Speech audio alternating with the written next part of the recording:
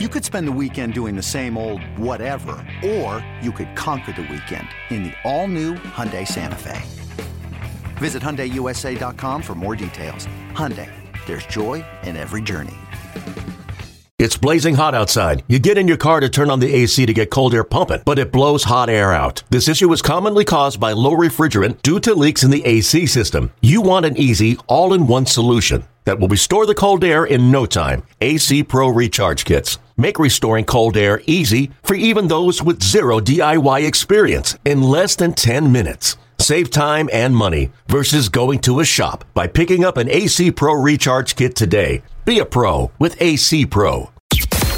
Radio.com Sports presents Big Time Baseball with MLB insider Jon Heyman and former Major Leaguer Tony Gwynn Jr. We get closer and closer to the playoffs as we come down the stretch run. Welcome into Big Time Baseball. I'm Tony Gwynn Jr. alongside my partner Jon Heyman. We got a great show ahead for you. Dave Roberts of the Dodgers will join us to talk a little bit about what his team is going through. And as they get closer to the playoffs, he wants to get some guys going, I'm sure. But a lot of news in baseball. Remember, you can follow us on Twitter. I'm at Tony Gwynn Jr. and he's at Jon Heyman. And now this show is on Twitter. Remember, you can also follow us on Twitter. Follow us at RDC_BTB. That's Big Time Baseball. Make sure you subscribe, rate, and review Big Time Baseball on iTunes, Spotify, or wherever you find your favorite podcast. Jon, how are you doing today? I'm good. How are you doing, Tony? I'm doing well. A lot of seemed like we had a few milestones happen over the past week. One took place yesterday in Milwaukee. Alec Mills throws a no-hitter, shutting down that Brewers offense. 12-0 Cubs win. They walk away with a no-hitter. Pretty exciting for this Cubs ball club. Absolutely. Alec Mills is kind of the unknown guy in a rotation of big names, and I think this was like his 16th start in the big leagues.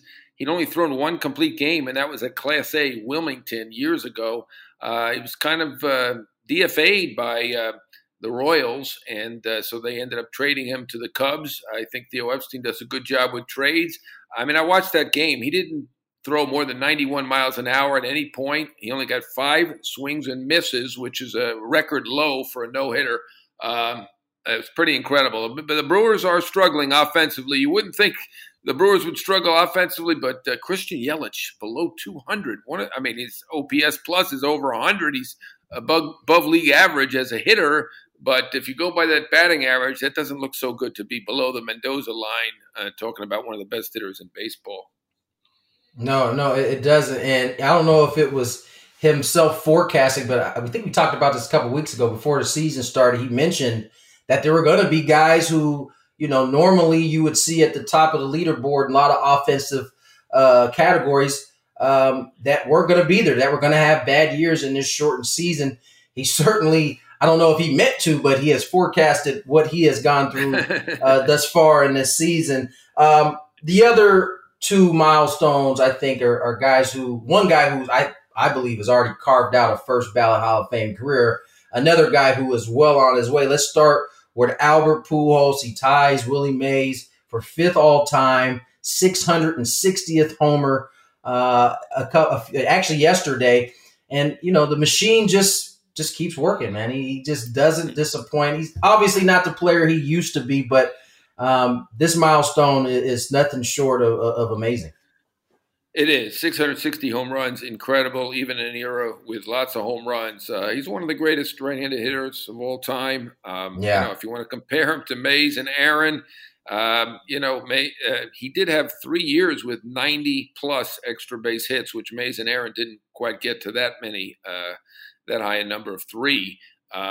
You can rank your all-time greats, I guess. I mean, I'd probably put him below Mays and Aaron, but he's in the conversation. No question about it. 146 lifetime OPS plus, little below Mays and Aaron in the 150, mid-150s. Believe it or not, Mickey Mantle is 172 OPS plus. That's my favorite stat. The funny thing about Mantle, if you look at his career, he walked so much, even the last 3-4 years where he was barely able to walk. He couldn't run at all. the other teams were walking him, and he ended up with OPS pluses of like 140, 150 his last few years. He did finally retire because he was hobbled so badly. Obviously, he lived in the fast lane off the field too, but he didn't have that decline at the end. I'm old enough to have seen Mays at the end, and there was a decline. Pujols, of course, has got that 10-year contract, so we've seen kind of a 4 or 5 year decline with Pujols. I mean, still a fantastic, unbelievable, all-time great career. But I don't know, where would you rank Albert Pujols in that group? I have him probably in the same area. He's below Mays. I think defensively, although he was adequate and good at times, I don't know if he was in the same category as the complete player as some of those other guys we mentioned. I did see an interesting statistic number breakdown. I think it was 9 or 10 year span, and it was compared to Mike Trout. And I believe we talk about Mike so much because he's the younger player and he's the guy who is the face of Major League Baseball. But Albert Pujols' 10-year run is still better than Mike Trout's at this point. And, I was in the league when Albert was in the midst of his dominance, and there just weren't very many guys like him. He's one of the few guys that I ever stood in the outfield and felt like I was too close, like I needed to back up. Him and Barry Bonds gave you that feeling, like there wasn't enough space in the outfield to cover. Yeah, I mean, Bonds was inhuman. He was so superb. I mean, and we understand that he had a little extra help, but I mean, he was already a great player. And then, he was like a Babe Ruth plus there at the end. So it's hard to compare him with anybody. You're right. On Pujols, Trout, the first 10 years, I think they both have about a 73 WAR through the first 10 years. I like the fact that Trout's a center fielder, got speed also, but that's all factored into WAR. So, you can't take it away from Pujols. He's right in that conversation, as I said, and maybe it's my New York upbringing, but, I think Mantle is maybe even underrated, just looking at that OPS plus that never went down. But he's right in that conversation with Mays, Aaron, Mantle. And we should mention Clemente in that conversation too. Yes. Probably didn't have the power numbers, but all around, the arm, the range, everything, since we did have that great Roberto Clemente day, which was well-deserved. And I know people were clamoring for his number 21 to be retired. Doesn't seem like there's momentum from the MLB side on that, but I know a lot of people were interested in that. Yeah, it certainly should be looked at. I would agree with that. All right, the other milestone accomplished was Max Scherzer, 98th 10 punch-out game. He passes Sandy Koufax. Scherzer ranked 5th all-time on the list of most career games with 10-plus strikeouts. He trails only Nolan Ryan, Randy Johnson, Roger Clemens, and Pedro Martinez. I would say that's probably as an elite company as you can possibly be in, and the double color-eyed bandit definitely deserves it, man. He's truly fun to watch. He's one of the few like power pitchers that I enjoy watching because he actually knows how to pitch. Absolutely. He's so into it. There was questions in his career if he was going to remain injury-free, and he was traded from the Diamondbacks. And then, of course, we know that Detroit tried to re-sign him. I think they offered him somewhere close to $150 million. He ended up getting $210 million. You know what? That's been one of the best free agent signings ever by the Nats. Mike Rizzo certainly knows his pitching, and he had him with Arizona. He was a scouting director in Arizona. He knew it. And Scherzer, just fantastic competitor, fantastic pitcher. To me, he's one of the 6 Hall of Fame locks currently playing. I know there are others you could make a case for, that are close or getting close, like a Joey Votto. I like John Lester, maybe on the path. We'll see. He's slowing down a little bit. But the 6, to me, Hall of Fame locks, and I think I've mentioned this before, Scherzer, Verlander, Kershaw, Trout, Pujols, and Cabrera. So I think that those are the 6. In my mind, if their careers ended today, they're in the Hall of Fame. Trout needed to play 1 game this year to get his 10th year. The others already had it. And, it's a matter for me of impact on the game. And those 6 certainly have had a major impact. So true. I totally agree with those 6 current are still active Hall of Famers, soon to be Hall of Famers. I totally agree with that list. And Max Scherzer, what can I say? I think when I faced him a lot when he was with the Diamondbacks, and you could see then that it was only a matter of time. Obviously, if he stayed healthy before he started to figure it out, he added that changeup to the mix and really took off in Detroit. Hasn't looked back. It's very rare that guys get the kind of money he gets and actually outdo what they're getting paid. It's rare because as you get older, your skills tend to diminish. But Max Scherzer's taken very good care of himself and has put himself in a position to really go down as one of the greats playing this game of baseball. Yeah, I'd say that you're right about that. A lot of those big deals may not work out, but among the elite pitchers, the records have been pretty good, I think. Obviously, Mike Mussina now in the Hall of Fame, signed for something around $88 million. That was a good one. I mean, Greg Maddux, $28 million, the first one. That was a very good one. Randy Johnson, when he signed with the D-backs, won 4 straight Cy Youngs. Seems like he was signed an elite pitcher, and as long as he's not over 33 or something like that, you got a pretty good shot. Now, Mike Hampton going to Colorado, that was a great mix. That didn't quite work, but I think with the pitchers, the record has been better than the older hitters. I think all of the pitchers you named are in the Hall of Fame or will be in the Hall of Fame. So I guess it was a matter of kind of seeing the type of talent you had. Obviously, age plays in, but I think that last point you just hit on, John, is correct.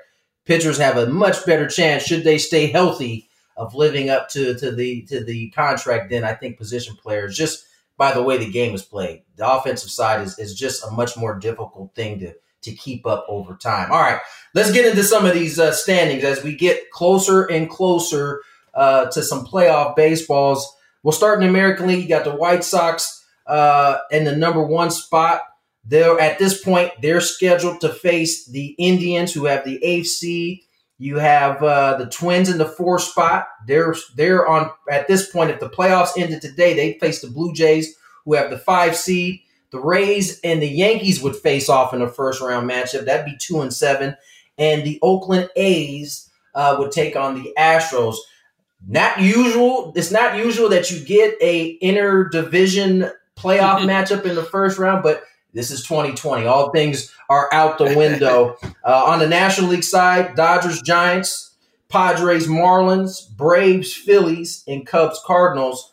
Obviously, the playoffs don't end today, John, but some of these matchups are intriguing. I especially, obviously, the Rays, Yankees. There's some bitterness between the two teams, but nevertheless, if Yankees can get healthy, this should be a fun matchup to watch.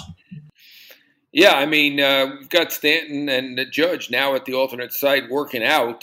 They've been rather slow healers. It's taken quite a while. They expect them both back sometime this week. That's what they hope for. But, these big guys, sometimes they take a while. They got a lot of muscles.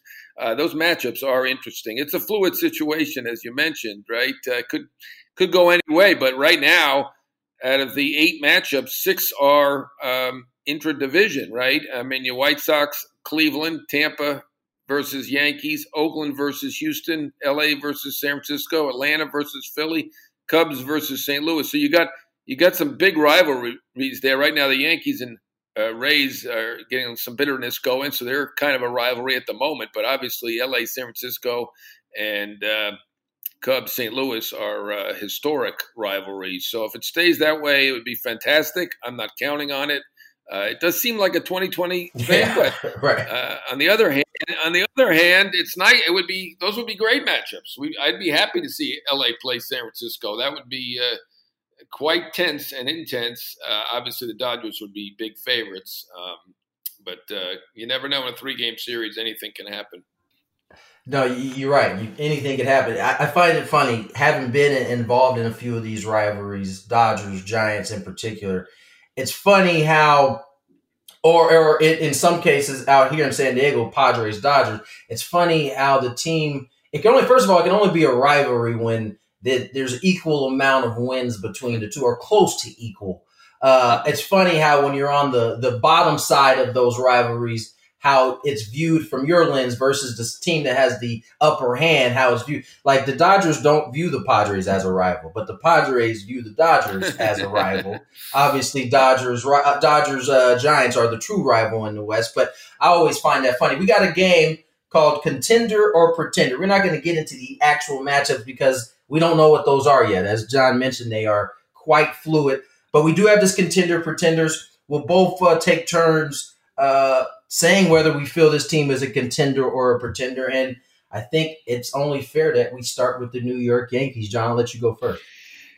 Yeah, it's a tough one for me. I mean, obviously, we're talking, in my mind, contender for the World Series. Obviously, all these teams we're going to talk about are contenders for the playoffs. I'm almost on the fence on this one. I'm going to say yes, because if you get Stanton and Judge back, that lineup is outstanding.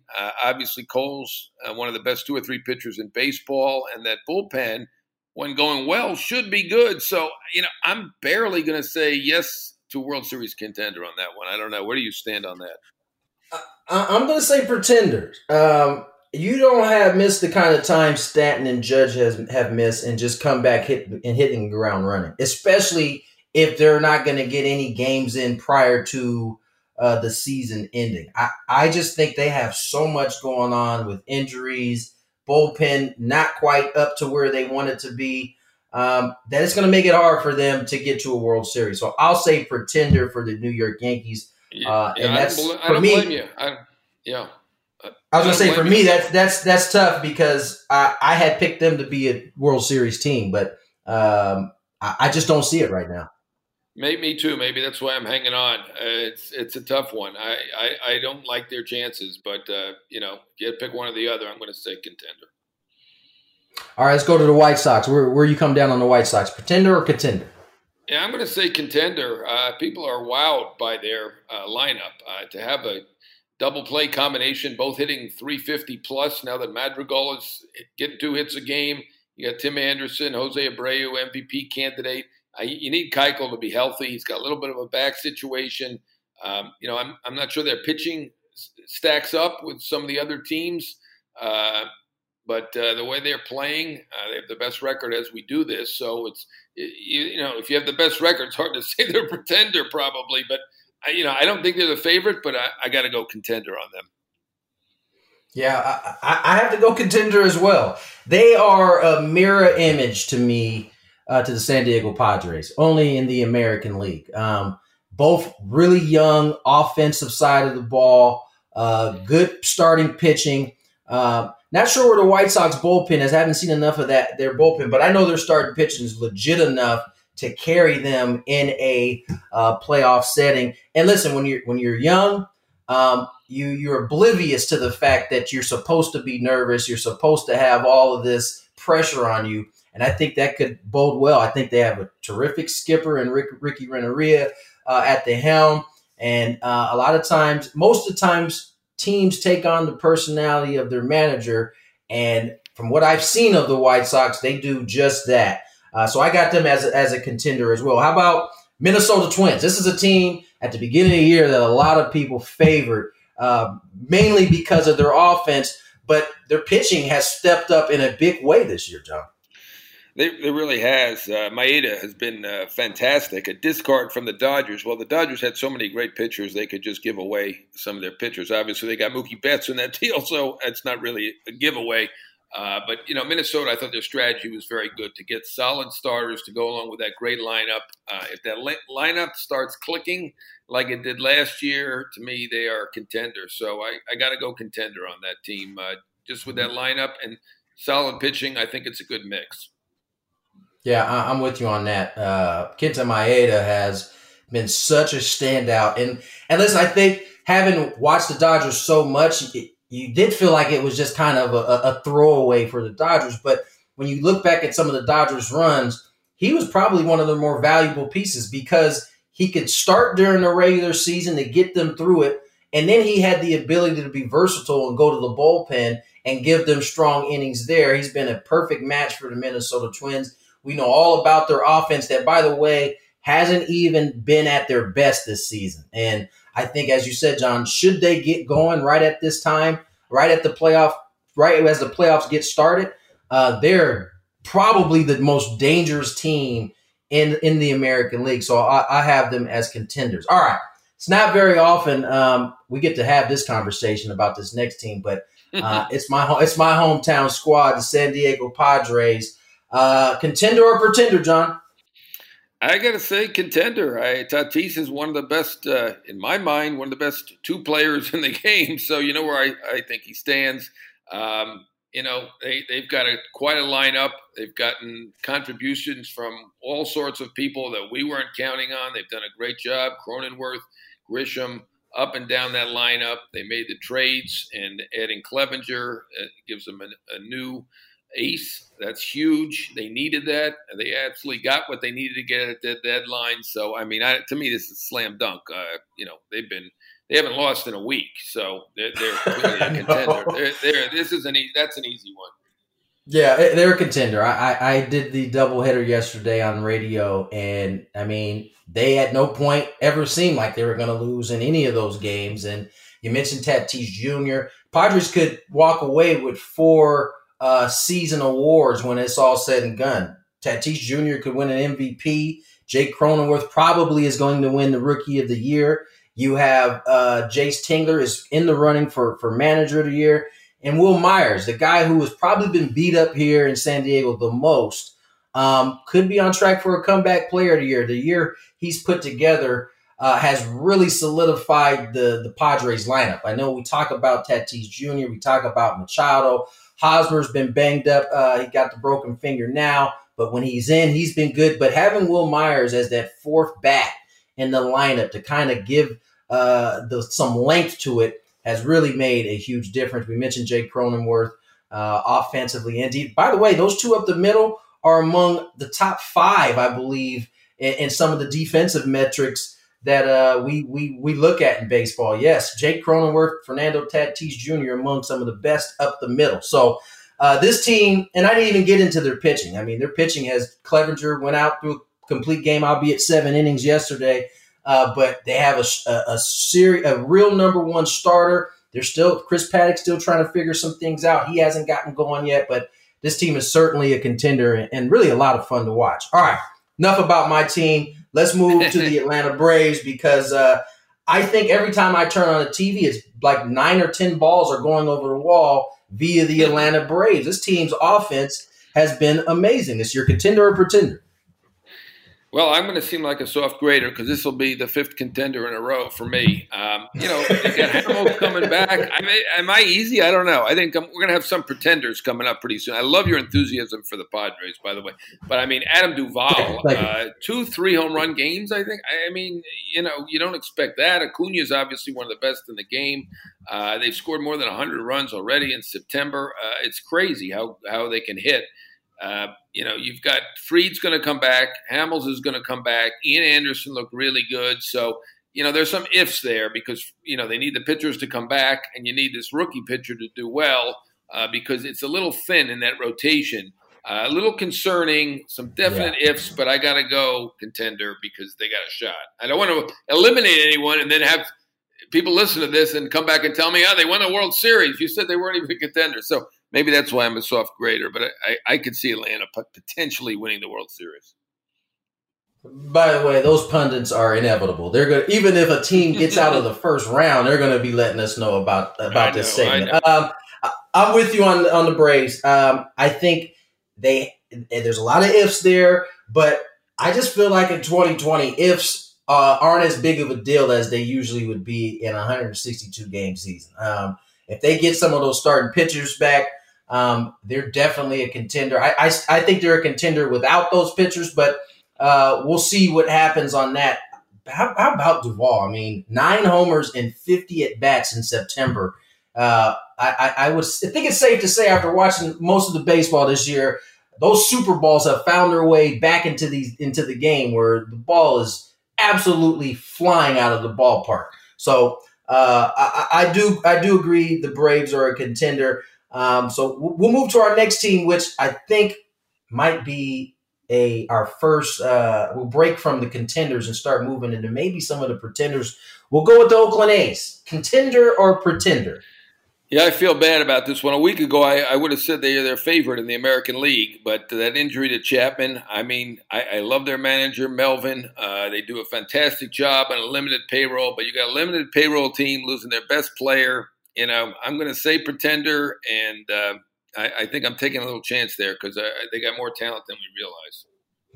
Yeah, no, I don't think you're taking a chance. I watched those guys in a 3-game series, and it was supposed to be the marquee matchup of the weekend. Padres, Oakland. I think one of the games was on Fox, which Oakland won, but that team did not look good. Offensively, they seemed to really lack the punch that you would expect from a team that's going to be contenders. Now, their pitching was pretty solid all weekend, but I came away, and we would later find out Matt Chapman was hurt. He struck out, I think, 9 of his 10 at-bats in that series, and it was clear something wasn't right with him. Hopefully he can have the surgery, heal up, and get back to doing what he's doing. But as you mentioned, that's their best player. Semien was still out at that point, too. I'm not sure if he's made his return yet, but without that punch on the left side of the infield, I don't know that they have enough to be true contenders, so I'll put them in the pretender spot. Let's move to this is probably the biggest surprise on this 10-team list we have, and I guess it shouldn't be a surprise. Don Mattingly was on the show, and he pretty much raved that this team was pretty good, and he's backed up the talk. We're talking the Miami Marlins. What you got, contender or pretender? Yeah, he was on here telling us they are a contender, and he was right. They're a contender to be a playoff team. There's no question about it. Right now, it's 69% chance. So they are a contender in that sense. In terms of World Series contender, it's going to be tough. I wouldn't want to play them. I mean, Sixto Sanchez is unbelievable. I mean, you got him in one of the games. They have really good pitching. You mentioned Cronenworth as Rookie of the Year. I wouldn't rule out Sanchez. We'll see. I think Cronenworth is ahead of him at this point, but Miami's doing some great things, especially on the pitching standpoint. I think they do miss Cervelli's defense, and just a note here that he's out for the year, and we give him our best wishes, but this is his 7th concussion, and my understanding he's still experiencing headaches now more than a month later. So best wishes to Francisco Cervelli, but I just think that positionally they still got work to do. So I don't see them as a World Series contender. Yeah, I don't either, John. I think this team is a few pieces away offensively before you can start considering them, or maybe not even a few pieces, some developmental years on the players that they have before you could say that this team is actually a contender for a World Series. The pitching is starting to line up for them, though, and I think that's that's how you start making your run is by having the right type of pitchers in the rotation. It certainly seems like the Miami Marlins are well on their way. But for the 2020 playoff run, I think they're contenders in terms of getting to a World Series. All right, let's go to the Philadelphia Phillies. They're a team that it's confusing to me. I feel like they should be in a lot better spot than they are. For whatever reason, they're not. Not for whatever reason. It's pretty much the bullpen that has put them in this position. But do you have pretender or contender here? I'm going to go pretender. I think that bullpen, they fixed it a little bit. I certainly think that Hembree and Phelps and Workman help. They now have a question of Real Muto, who's one of their 2 best players, along with Harper, going for an MRI for the hip. I think they're a little too dependent on a few guys offensively, although their offense overall is good. Certainly they need Wheeler back, and he's supposed to come back soon. Had that weird injury where he ripped up his nail while putting on his pants. So that wasn't good. But, they have a nice team. I do not see them as a World Series contender, though. I'm sorry to say. Yeah, John, I have to agree with you, man. I think this Phillies team is a pretender. Their bullpen, and they've done, as you mentioned, they've made some upgrades, but it's still thin. There's not enough arms, I think, to get through a long run in the playoffs. And as good as their offense has been at times, that has been inconsistent as well. So I see this team as pretenders, and I don't expect them to make a lot of noise in the playoffs. 2 more teams left on this list of contenders or pretenders. Let's go with the Toronto Blue Jays, who all of a sudden have started to play some pretty good baseball, these young bats. have started to wake up. They've gotten healthy. Where do you see this team, contender or pretender? I mean, it's a great story. You got to give them credit. They lost 95 games last year. They don't have a home this year. They're playing in Buffalo, minor league park. They've had as many injuries as just about anybody to this point. They've had Bo Bichette come back, but they still have several others that they like to see come back. I mean, I give them credit. They have an ace now with Ryu. That's fantastic. Their bullpen has been pretty good. They certainly can hit, but I mean, to win the World Series after losing 95 last year, that'd be quite a trick. So I'm going to go with pretender. Yeah, I'm with you, John. Pretender. I mean, it is 2020, so tricks could work in this crazy season, but I just see the Blue Jays as a long shot. They do have that young factor where you walk into a playoffs, you're not really aware of the magnitude that surrounds you, but I just don't think they have enough. I don't think they have enough bullpen. I don't think they have enough quality starters. I know they've pitched better as of late, and Ryu has been their ace, but I just don't see that manifesting itself into a long run into the playoffs. So I'll also go with pretender. And our last team, I could say this team's probably been one of the more surprising teams based on a lot of the things that they've lost over the offseason, and that's a lot of the players they've lost, and that's the Cleveland Indians. Where do you see this team? Pretenders or contenders?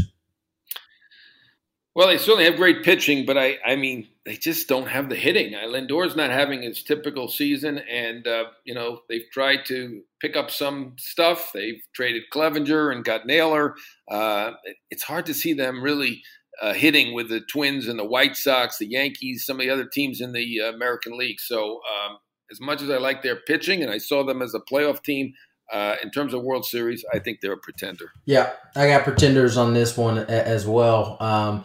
We haven't really talked a lot about offense in terms of not having enough. It's usually been not having enough pitching, whether it's pitching or a bullpen. In the Indians' case, they have the pitching locked down. One of the best pitching staffs in all of baseball from a statistical standpoint. But offensively, this team can be very anemic at times. You mentioned Lindor not having his typical year. Ramirez is in that same boat. They're getting some terrific production from Franmil Reyes. But after that, that's about it. And I just think in this particular season, with the type of offenses that are going to be there, you might be able to neutralize it with the pitching. But at some point, you're going to have to put up some runs. And I don't know that the Indians have enough to be able to do it. That's going to do it for contenders. Pretenders, we're going to slide into the inside corner. John Heyman, one of the best in the business, keeps his ear to the ground. And John, why don't you tell us what you're hearing? Let's start with the Red Sox because the deadline went by. There was no movement. Now it sounds as though they're going to try to make some moves coming up this winter. Yeah, no movement among the big guys. They did trade 5 guys, Moreland and Pilar, some relievers. They did do stuff, Osich, but the big guys, you're right, no movement there. Bradley, Bogarts, J.D. Martinez all stay. J.D. Martinez obviously not having a good year. Has a big contract with another opt-out next year. He was just untradeable. Bogarts now has a full no trade, might be difficult. But I do think they will consider everything. They are a rebuilding team, although someone could look at that team and say, look, if they get Sale back and he's doing well, he's healthy, Evaldi, Eduardo Rodriguez, who's missed the year with the COVID situation. That's really worrisome, but hopefully he'll be okay. Someone could make a case that the Red Sox could bounce back quickly, but I think they're open to anything, and that would include trading Bogarts, who's got an opt-out, too, after 2 years. So that complicates the situation a bit, but might be a good time to trade him. The big free agent shortstops are all available the following winter. You know, the Seagers and the Lindor and Story and Baez. I mean, it's quite a group. So this might be the time to trade Bogarts. Bradley's situation is interesting. They got offers on him. They just didn't want – they liked him on the team as part of the team for this year. He is going to be a free agent. They can offer the qualifying offer. It hasn't come out yet, but we expect it to be $18 million or thereabouts, maybe even a little higher. So he, from what I understand, they will not, even though he's a really good defender and a solid hitter who walks a decent amount, which we like nowadays.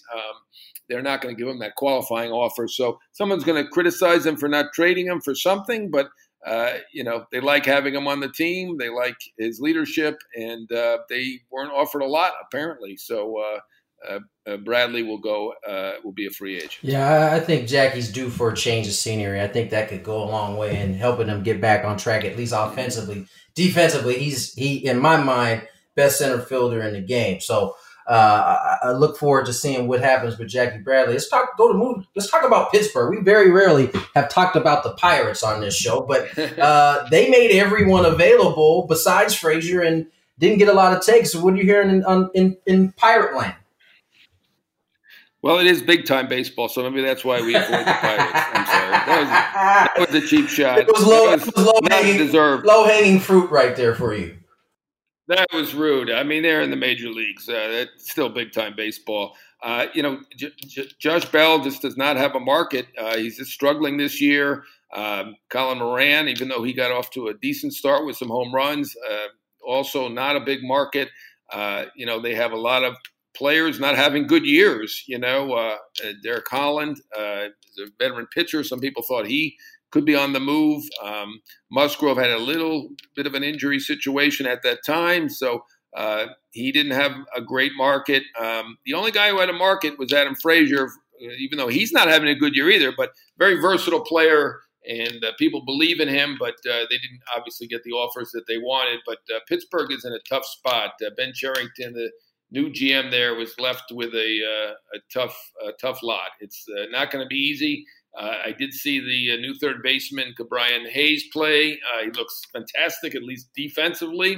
Son of Charlie Hayes, who I covered with the Yankees. So they got a couple pieces, but they got a long way to go, and it was a rough trade season for them. Let's talk managers, because one of the things that I felt like going into this season, because the games we weren't playing that many games, tough to kind of evaluate managers. What are you hearing in terms of managerial turnover after the season is done? Yeah, I don't think there's going to be big turnover. The speculation is, of course, we had a lot of turnover last year. I don't see that happening this time. I think it's only 60 games, and it's going to be tough to judge. And I think that the front offices will be fair about that. And so I think we're going to have a very limited amount of turnover. There'll always be one or two or three. We talked about Aaron Boone last week.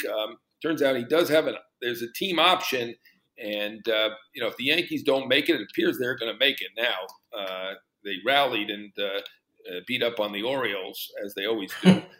So it looks like they're going to make it. But if they don't make it, they could have a conversation. But my understanding is Aaron Boone has the full support of Brian Cashman, the general manager, and they do have that team option. So at the very least, they'll pick up that team option. If they go a long way in the playoffs and do really well, he could get an extension as well. But I'm not seeing a lot of firings. I mean, you could guess at one or two or three of them, but it's going to be not going to be the 8 or 9 or 10 that we've seen in recent years on occasion. What are you hearing on skipper Dave Martinez of the Nationals? Well, they're talking. No question about that. GM Mike Rizzo got his 3-year extension, and Rizzo is trying to lock up Davey Martinez. They have a team option at $1.2 million. They'd like to rip that up, as Rizzo has said out loud.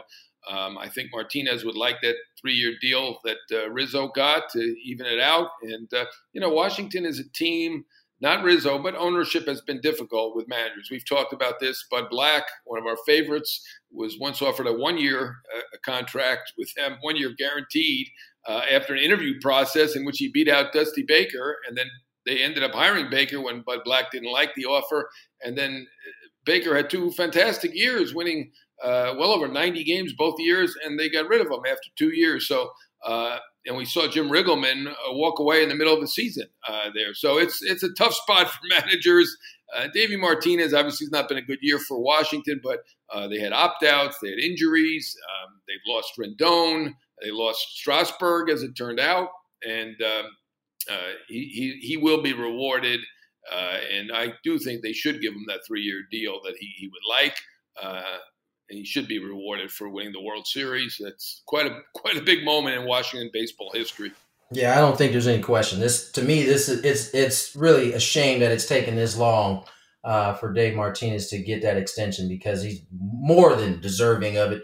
Even with this year in the helm, he still is deserving of that extension. Hopefully, the Nationals do right by him and get that done. All right. Lastly, before we get out of here, gotta talk playoffs. We're getting closer and closer. Still no actual plan as of yet in terms of how the playoffs will play. Will they be in stadiums? Will they move to a bubble? What are you hearing on that? Well, that first round that nobody likes, that 3 games, which it doesn't bother me. We had 1 game previously, so 3 games, it doesn't bother me. I understand that some great teams are going to have to get through it, like the Dodgers, and Dave Roberts told us he doesn't love it. So I do think that first the 3 games will be in the home parks, but then they go to the bubble. So the final 4 in each league will go to bubble. The American League teams will go to the LA San Diego bubble. National League will go to the Texas and Houston bubble, and they will play in that bubble. And they're working out the details right now of how much family will be allowed. I will add my personal interjection here, and that is that we've gotten this far. You can't have any outbreaks in the playoffs. For health reasons, I think MLB should be careful about this. I understand the player concerns, and maybe something will be worked out with some quarantining and some other measures that are taken. But I think we got to be careful. You can't if a team has an outbreak in the playoffs, that'd be a disaster. So they've done a good job to get to this point, and let's hope that we can get through it and hand out that World Series trophy to a deserving team at the very end. Yeah, I fully expect that the owners will make sure that this is right. Remember, all of that negotiating and stuff that we had to deal with through the summer, this is where the owners get some of this money back, is during the playoffs. So I would expect that they are very careful about how they approach it. I would expect that they execute this properly. Okay, so before we get out of here, we got a few things to clean up. We got some news and notes that John's going to give us here in a second, but we also opened it up to our listeners. We offered a mailbag, and we had a whole bunch, and since we're running short on time, we had to pick our favorite one. And it comes from a gentleman in the minor leagues. He says, just wondering if you guys have any insight to what minor league baseball might look like next year and in the future. Sincerely, concerned minor leaguer. His name is Alex Strong. John, I'll let you go first. What are you hearing on the minor league front, what it might look like? Unfortunately, it appears they're going to eliminate, was it 42 teams? It was the plan. I don't know if that's set in stone to this point, but, they're going to take out the guys that aren't prospects and not have them, and they're going to eliminate some cities. There'll be some movement, and I personally love minor league baseball. My first job was in Moline, Illinois, where they had the Quad City Cubs and the Quad City Angels, and I loved it, and I thought it helped bring more Cubs fans to bear. You had 3 hours from Chicago in Moline, Illinois, and they got to follow some minor leaguers, and I think it was a nice thing. So I'm not sure what the impetus was for this, other than it's not a big moneymaker. And to me, I'm a little disappointed about the decision to eliminate what seems to be 42 teams. So that's unfortunate, but the vast majority of minor leaguers will be back on the field and in action next year, but certainly some will lose their jobs. Yeah, that's so unfortunate too. Minor league baseball has been a staple that in baseball in general for such a long time, and it'll still exist. But to see some of these young men lose their job and lose their dream, perhaps, is truly, truly sad. All right, let's clean up these last items. John, what do you have in news and notes for Major League Baseball? Yeah, first on JT Realmuto. He's the top free agent.